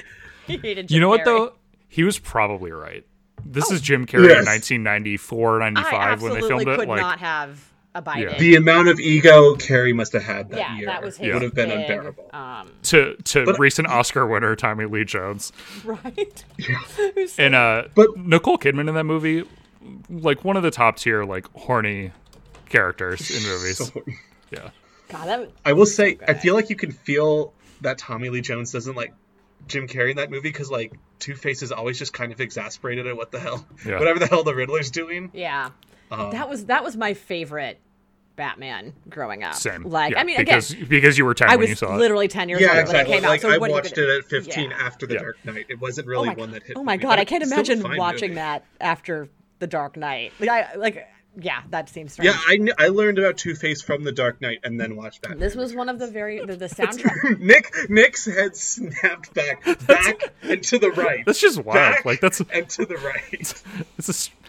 It's a strange course of events to take to get to Tommy Lee Jones's Two-Face.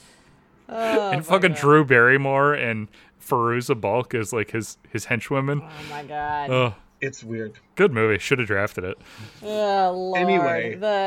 So now I'm reading the Hollywood Reporter article where about Tommy Lee Jones. Well, where Jim Carrey said, he resented me because I was the star. He's a phenomenal actor, though. I still love him. Like, okay. He kind of steals the movie. Like, it's really like a Riddler movie at the end. The line was, "I cannot sanction your buffoonery," is what Tommy Lee Jones said, which is... Okay, new podcast headline on our Twitter page. I cannot sanction your buffoonery. It's just one of the best things I've ever... I love it so much. It's so good. I want to use that all the time. Whenever people piss me off, just be like, dude, I can't sanction your buffoonery. If Tommy Lee Jones said that to me, I would just lay down and die. Like, right? Like, oh my God. What is the Griffin Newman, Ellen Burstyn story where she says something just cold to him? She tells him to try silence. Because he was trying to compliment her. They were sitting in makeup chairs together. In the making draft day, and he's like telling her a long story, and she interrupts him, and she says, "Griffin, try silence." Oh, I would die. Yeah. How is Griffin alive? I was Griffin gonna say, he weathered that storm, but oh my God, yeah, just again, imagine Ellen Burstyn saying that to you, and like white hair, like 75, 80-year-old Ellen Burstyn. I'm like, okay, sorry, ma'am. Just amazing. Incredible. Stuff. Okay. Second thing I needed to bring up before we finish with JFK. Yes. So they were showing Jack Ruby, mm-hmm. and I was like, this guy looks familiar. But it wasn't like every other actor where I was like, oh, I know him. It was like, he looks familiar. Did you guys figure out who he was? Yeah, it's Brian Doyle Murray. Yeah. I mean, it's the guy for Groundhog Day. That's what I think of. It's Bill Murray's brother, right? Are they related, or is it just the same last name? No, they look really similar, though. All right, it's his dad, isn't it? It's not his dad. Is this true? Hold on. I may be It's his brother. Okay. I had no idea that was Bill Murray's brother. Isn't his dad someone, too? Oh, yeah, it is his brother. Okay.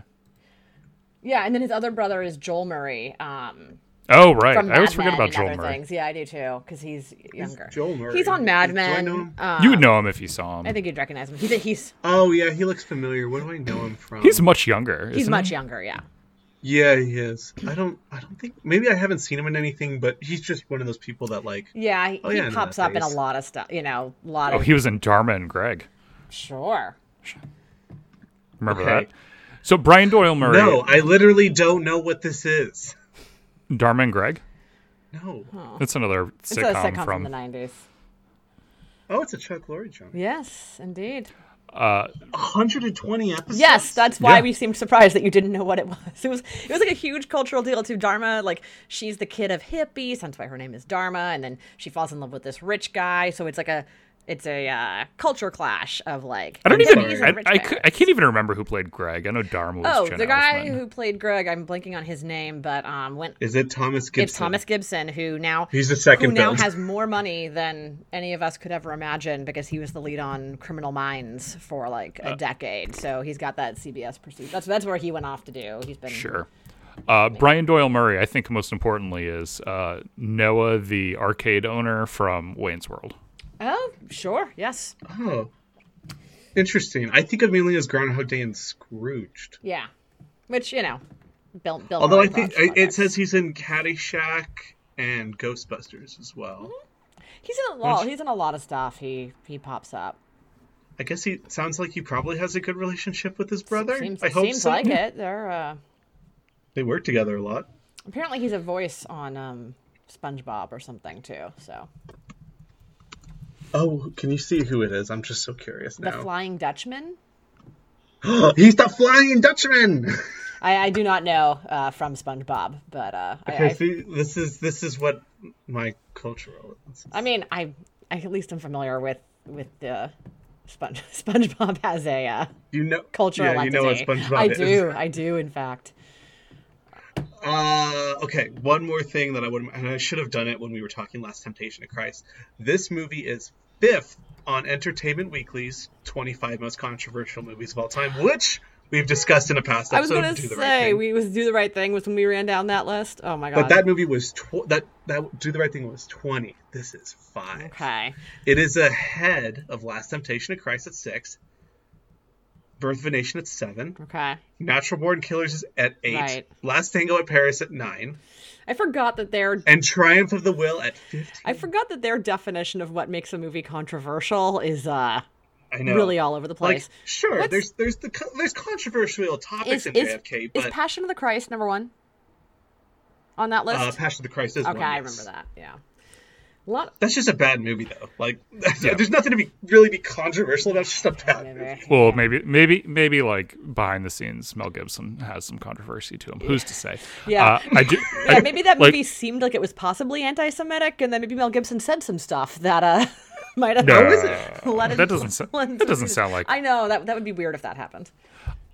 Just circling back to Brian Doyle Murray, the reason I was like, is it his brother? Because they have different last names. Apparently, there was another actor named Brian Murray, so he hyphenated Doyle to Doyle Murray and took his grandmother's maiden name to differentiate himself. Yes, there is a... Gotcha, interesting. Because Brian Murray is a South African actor who, what did I see him in? So when you Google him, he lost that war. When you Google Brian Murray, you get Brian Doyle Murray. I was watching... The League of Gentlemen? Not Extraordinary Gentlemen, just regular gentlemen. Oh, he was in the Bread Factory. Oh God, I never. Oh, posthumous release. Sad. I never saw that. I have the Grasshopper release upstairs. I have not watched it yet. I think I got screeners for it that year. I think it was a Independent Spirit nominee of some kind. But What is this movie about? I've never heard of it. A Bread Factory. It's also a 2-part movie. It's incredibly long and like. Yeah, that's why I haven't watched it yet. Yeah. I think it's about an acting troupe, isn't it? I don't know. In a bread factory. Sure. Fictional community arts center in a small upstate New York town. Sorry, where I saw the other Brian Murray recently is that he plays Jack's dad on 30 Rock. You know, the Fighting Irish on 30 Rock. That's the other Brian Murray plays his dad. With Nathan. Brian Murray is also in one of the political movies that just has everyone in the cast, which was Bob Roberts. Oh, sure. Tim Robbins, Esposito, Alan Rickman. That's right around the same time, Ray Wise. Yeah. David Strathairn, James Spader, Helen Hunt, Jack Black, Susan Sarandon, Fred Ward, John Cusack, Bob Balaban, and I'm literally now at the point where I have to show all on Letterboxd, so that's where I'll end. Yeah, wow. That's an amazing cast. I have not seen that. That's a you movie. Yeah, it's a very. I mean, it's Tim Robbins is an interesting guy. It's one of his writing and directorial efforts. But all right, do we have any other JFK thoughts now that we've gone down that road? I want to clarify that Lee Harvey Oswald was a patsy. Important to clarify. I think we all agree. Yeah, he was a patsy. He could not have fired that many shots in 5.6 seconds, 6.2 seconds, 2.6 seconds, whatever. Too many numbers. In this, the numbers don't matter. What matters is why. Sorry, not to retake us, but Dylan, John Larroquette does the opening voiceover narration in Texas Chainsaw Massacre. Sorry, I had to drop that knowledge on you. Does it? Yes, he. Wait! Talking about opening narration. Oh yeah, we did. Martin Sheen comes in, 7-minute narration to open the movie, and then we never hear him again. My mom watched the first 7 minutes with me and was like, and then it switched to like real life, and she was like, "This isn't a documentary." Yeah. What are we watching? Yeah. No, it was funny, that opening narration with him and like the music and everything. And like I'd watched some West Wing yesterday, and so I was just like, it's all so very like, and this is a couple years before the American president too. So I'm just like, Martin Sheen, he has that gravitas apparently that like if you want someone to school you on American history, it's gonna be sound very presidential. Martin Sheen, yeah. That went on. Yeah, that narration goes on forever and then never comes back. Was Altered States one of Steven's picks for the draft, yes. The horror movie draft? Because he's in Altered States. There was a second movie. His first movie was that narration from Texas Chainsaw Massacre. Yeah.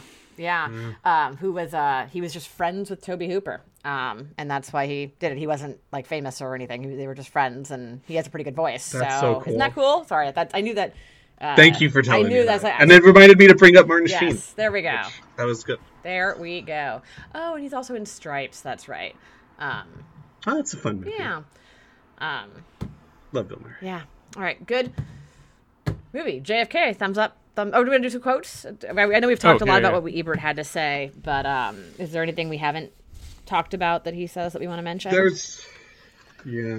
From his first paragraph, he says, I have no opinion on the factual accuracy of his 1991 film JFK. I don't think that's the point. This is not a film about the facts of the assassination, but about the feelings.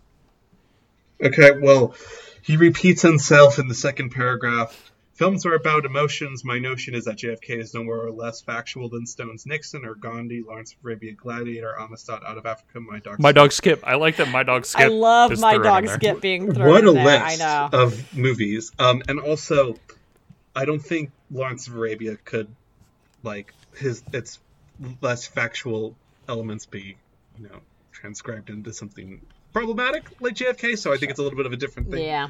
But I get his point. It's a good point. Or any other movie based on real life. I think we could bring this back to Social Network as well. This movie's very much like Social Network. Oh, sure. All that we can reasonably ask is that it is skillfully made and seems to approach some kind of emotional truth. And I think that sums the movie up. The movie has a lot of emotional truth and really conveys it pretty well for the most part. Yeah, this is one of Ebert's best essays. Specifically because it does not just summarize the plot of the movie, which I think he doesn't feel compelled to do because it's like, what's he gonna? How did we? Right. They everything that comes up, they're just like conspiracy. Right, and it's just like doesn't need to tell us the story of the JFK assassination, so he's sort of, and so he has these great, like, I'm not going to read the entire thing, but he has like this entire paragraph that basically talks about, or I'll just do this part, which is talking about Oliver Stone. His secret is that he doesn't intend us to remember all of his pieces and fit them together and arrive at logical conclusions. His film is not about the case assembled by his hero, New Orleans State Attorney Jim Garrison. It's about Garrison's obsession.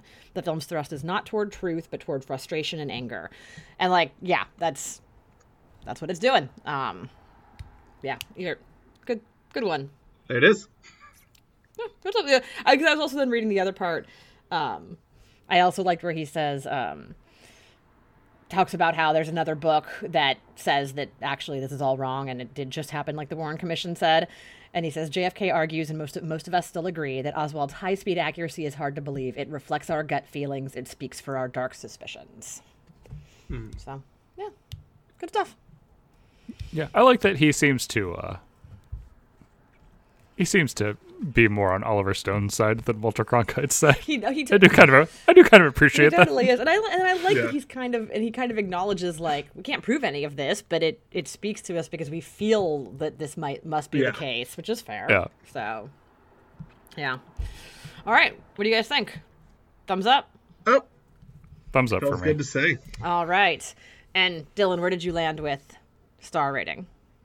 3.5. Very nice. Wow. That is much higher than I was expecting. What about you, Nick? I would have lost a lot of money betting on you coming in with a 3.5. I know. I would have lost a lot of money betting on it. I'm actually going the same, 3.5. And I'm going the same as well. So, across the board. Cool. Yeah, cool movie. I think our second ever straight 3.5. I can't remember what the first one, but I remember pointing that out once. But it's a fun thing to do straight 3.5s. Yeah. Yeah. There you go. Good deal. All right, what else? Do you want to run down what we've been watching? Yes. Had a good week. All right. Tell us about what you've been watching. I saw Akira Kurosawa's Dreams, which, Nick, have you seen? No, I own it, but I've not watched it yet. Okay. Just beautiful. Like, it's indescribable to even approach that movie. And one of the best movie cameos of all time. Marty? Yeah. I don't think it's Martin a secret. Scorsese, I think it's pretty well known that... I had no idea. I mean, so, like, when he showed up as Vincent Van Gogh and was like, this is what art is, I'm just like, okay, you got me, Kurosawa. He's right. That is what art is. Anytime Marty's on screen. Anytime he shows up on screen. So that, Shark Tale, it's all... Yep. Yeah. It felt like the movie just cut into one of like Martin Scorsese's like introductions to a movie where it's just like, this is what art is. You know, this is a little spiel. I rewatched Touch of Evil, which is a movie that I've always been a little colder on than most people. I was wrong. I will retract my opinion. The movie's a masterpiece. Good to know when you were wrong. And I was wrong. And I was twice this week. Yeah. Yeah, two big ones. I saw Nicholas Ray's The Lusty Men, which I don't think either of you have seen. Nope. Oh, I've seen The Lusty Men. No, I haven't.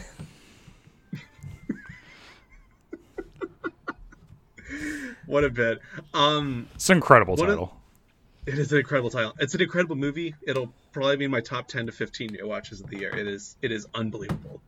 Up there with Johnny Guitar in A Lonely Place. Like I can't hype this movie up enough. And then I saw On Dangerous Ground, another noir by Nicholas Ray. Not as good. Some major character and plot problems in it, but still excellent. I saw the All Too Well Taylor Swift short film. It was all right. I saw Lady from Shanghai last night. A movie where I was like, this is a pretty great noir. And then the final 5 minutes happened, and I was like, hell yeah. I don't know if I can watch. Watching that for the first time is pretty unmatchable for a single scene to watch. Very good. And I saw The Magnificent Ambersons, which I think if you know me, it's unsurprising that that's probably my new favorite Orson Welles movie. Fair enough. Very me. That's really good. And now I want to kind of bring it all together. The three of us.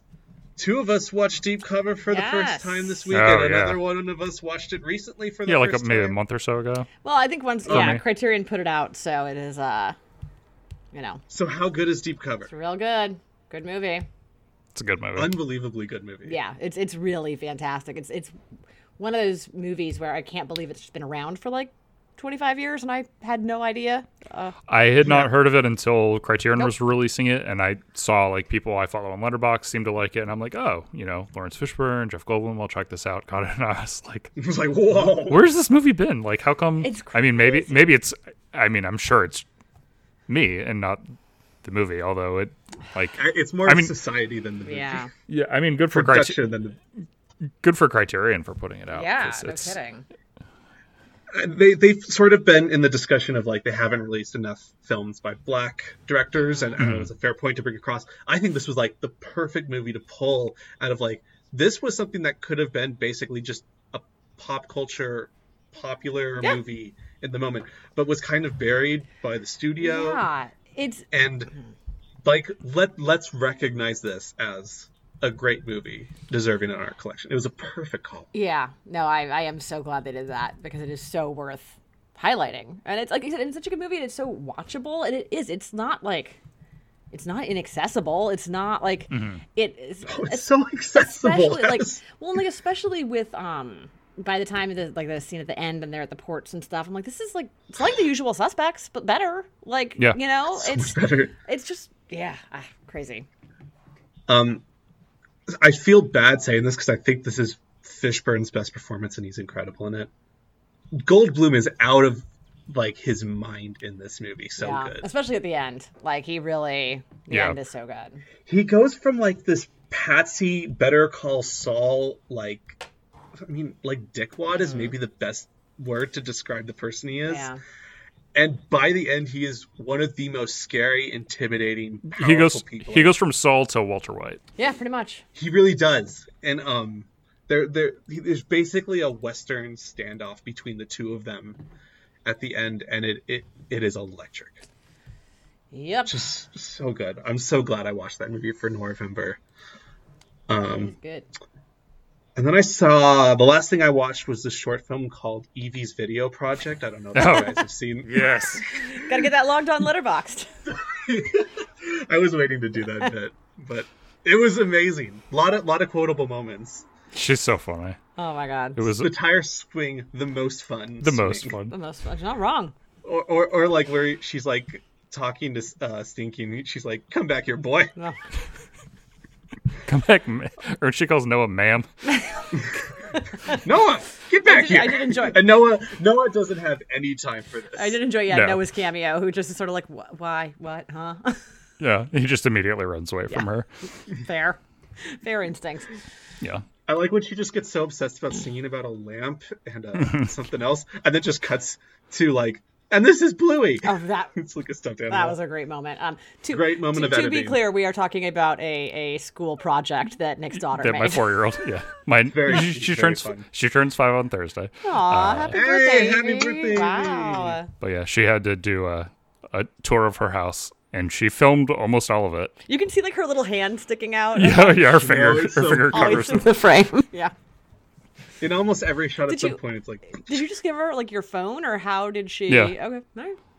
Yeah, she takes pictures and videos with our phones a lot. Her thing is, she'll take like second-long videos of her stuffed animals, like her stuffed dogs that are in the that make an appearance, and she'll just They make all a different woof. Yeah, she'll just record them going woof and then stop it, and it's like half a second long.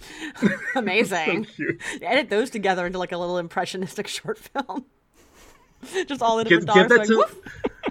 We need to like reincarnate Maya Deren and just give her all those woofs, and then she'll be like, "I see a film." Oh god. Yeah, good stuff. All right, Nick, what have you been watching? Oh, I closed my thing. So we rewatched Interstellar, which I haven't seen since it was in theaters. Nellie had never seen it before, and We like the guy in the TikTok, just like. She loved it. I liked it much more than I did the first time. I still have a lot. Like, I still have so many problems with that script. That script is just a dumpster fire. But it looks real good. It sounds real good. McConaughey's great in it. He's so good on it. Yeah. He's so good in it. There's so much. Is that his best performance of the McConaughey songs in a movie, not like including True Detective or anything? I think it might be. I think it probably I'd is. tell you one thing, it's not Dallas Buyers. No, I'm tempted to say Magic Mike because I love him in Magic Mike so much. But I'm gonna go this obviously this is a lead performance though. Oh, also. Those are rookie numbers. Another movie he shows up in like 10 minutes in, and it's like a 3-hour-long movie, but everyone just remembers. Yeah. Yep. So yeah, it's I still have so many problems with it, but this time watching it, the good outweighed the bad as opposed to the first time. I always acknowledge that, like, even the part when he like is watching the video when I initially gave this movie like 2.5 stars, even then I'm like, that part when he's watching his kids grow up is just like incredibly moving. Was Evie alive then? No, not when I saw it the first time, but even then I'm not. Yeah. I'm not dead inside. Like, no, but I feel like I just saw a review of yours where you're like, watch this the first time with my wife a few months pregnant, getting a little misty-eyed, and then you said, "Oh, that's watch Arrival." This with Arrival." There you go. Yeah, and you were just, and that was another one where you were just like, sure, I wasn't heartless then, but like having a kid was like, yeah, it hit different. Sean's been talking about this a lot in the Big Picture podcast. Yeah. Where he's like, these movies were emotional, and now they're devastating. As a father. As a father of daughters. Yeah. What else did I watch? I watched a noir called The Garment Jungle, which was decent. It's about... What made you choose that one? It's a part of like the Columbia noir set from Indicator. So I've just been working my way through those. Okay. I watched Labyrinth of Cinema, the Obayashi's final movie, the guy who made House. Mm-hmm. This movie is fucking wild. It's so good. To describe it, it's like people are going. It's sort of like the Goodbye Dragon Inn, where people are going to see a movie. I like it. On I think it's supposed to be the last day that the theater is playing, and then like characters from the audience somehow get transported into the movies, but it's very like dream logic-y, so you never really know like what's happening, where you are. The characters also don't know what's going on. The whole like basically the whole movie is shot using green screens, so it has like this really like purposely artificial feel to it, but it's beautiful. And then it takes a turn in like it's 3 hours long. The last hour,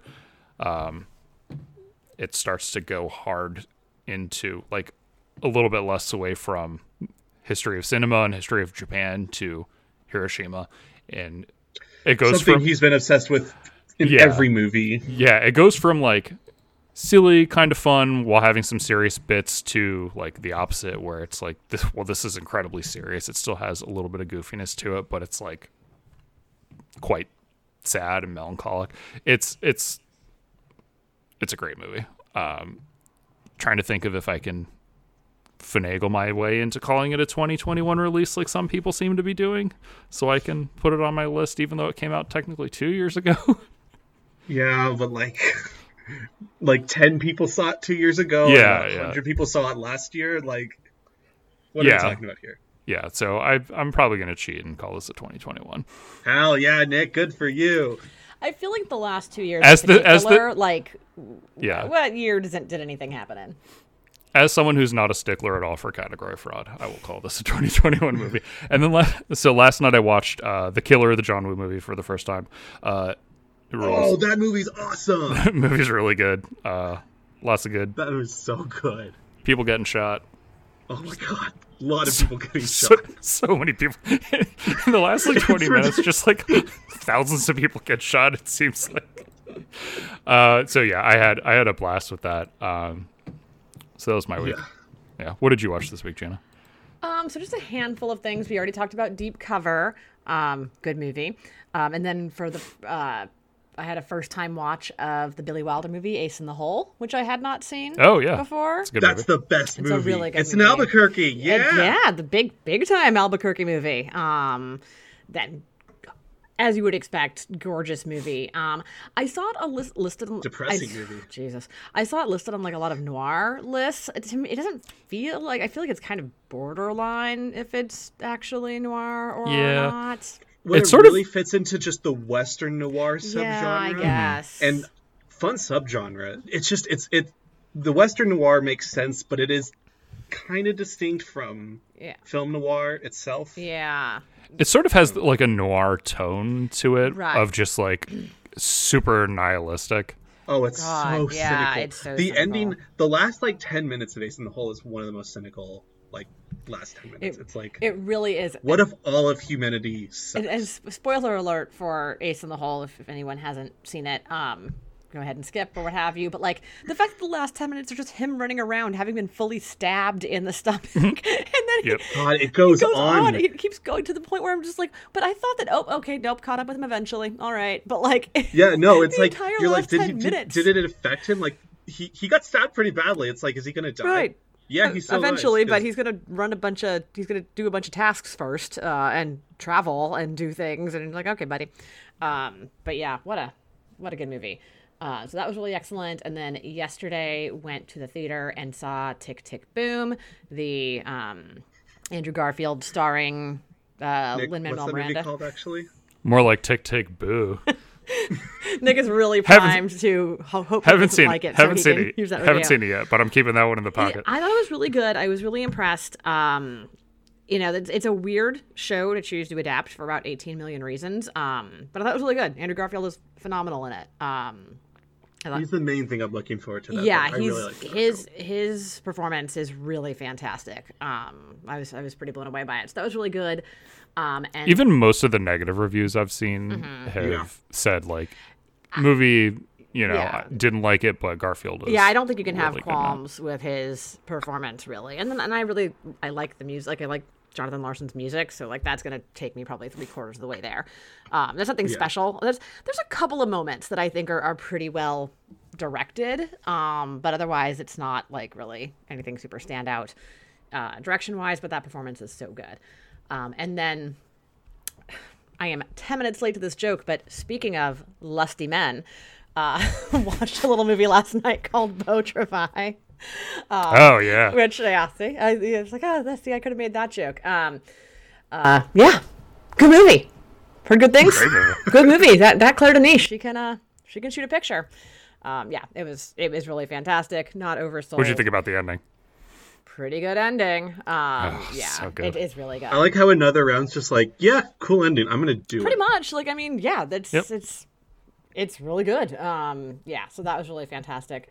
And then we have got to wrap up because I need to walk out of here because I am going to go see Belfast in 30 minutes. Heck yeah. Which I'm very excited about. You know, I don't know. The reviews of it are kind of all over the place. I've seen a lot of people write it off as like, you know, wah-wah Oscar bait. Then I've seen some reviewers that I really like say it's better than that. So we'll see. But Kenneth Branagh's going to be there. So I'm going to go see Kenneth Branagh in person.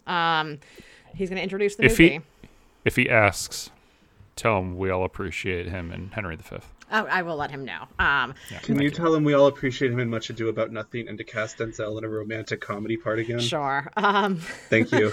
But yeah, he's gonna be there, and then select members of the cast. So I don't know who that's gonna be, but maybe I'll get to see Jamie Dornan. I hope Theron Hans is in there.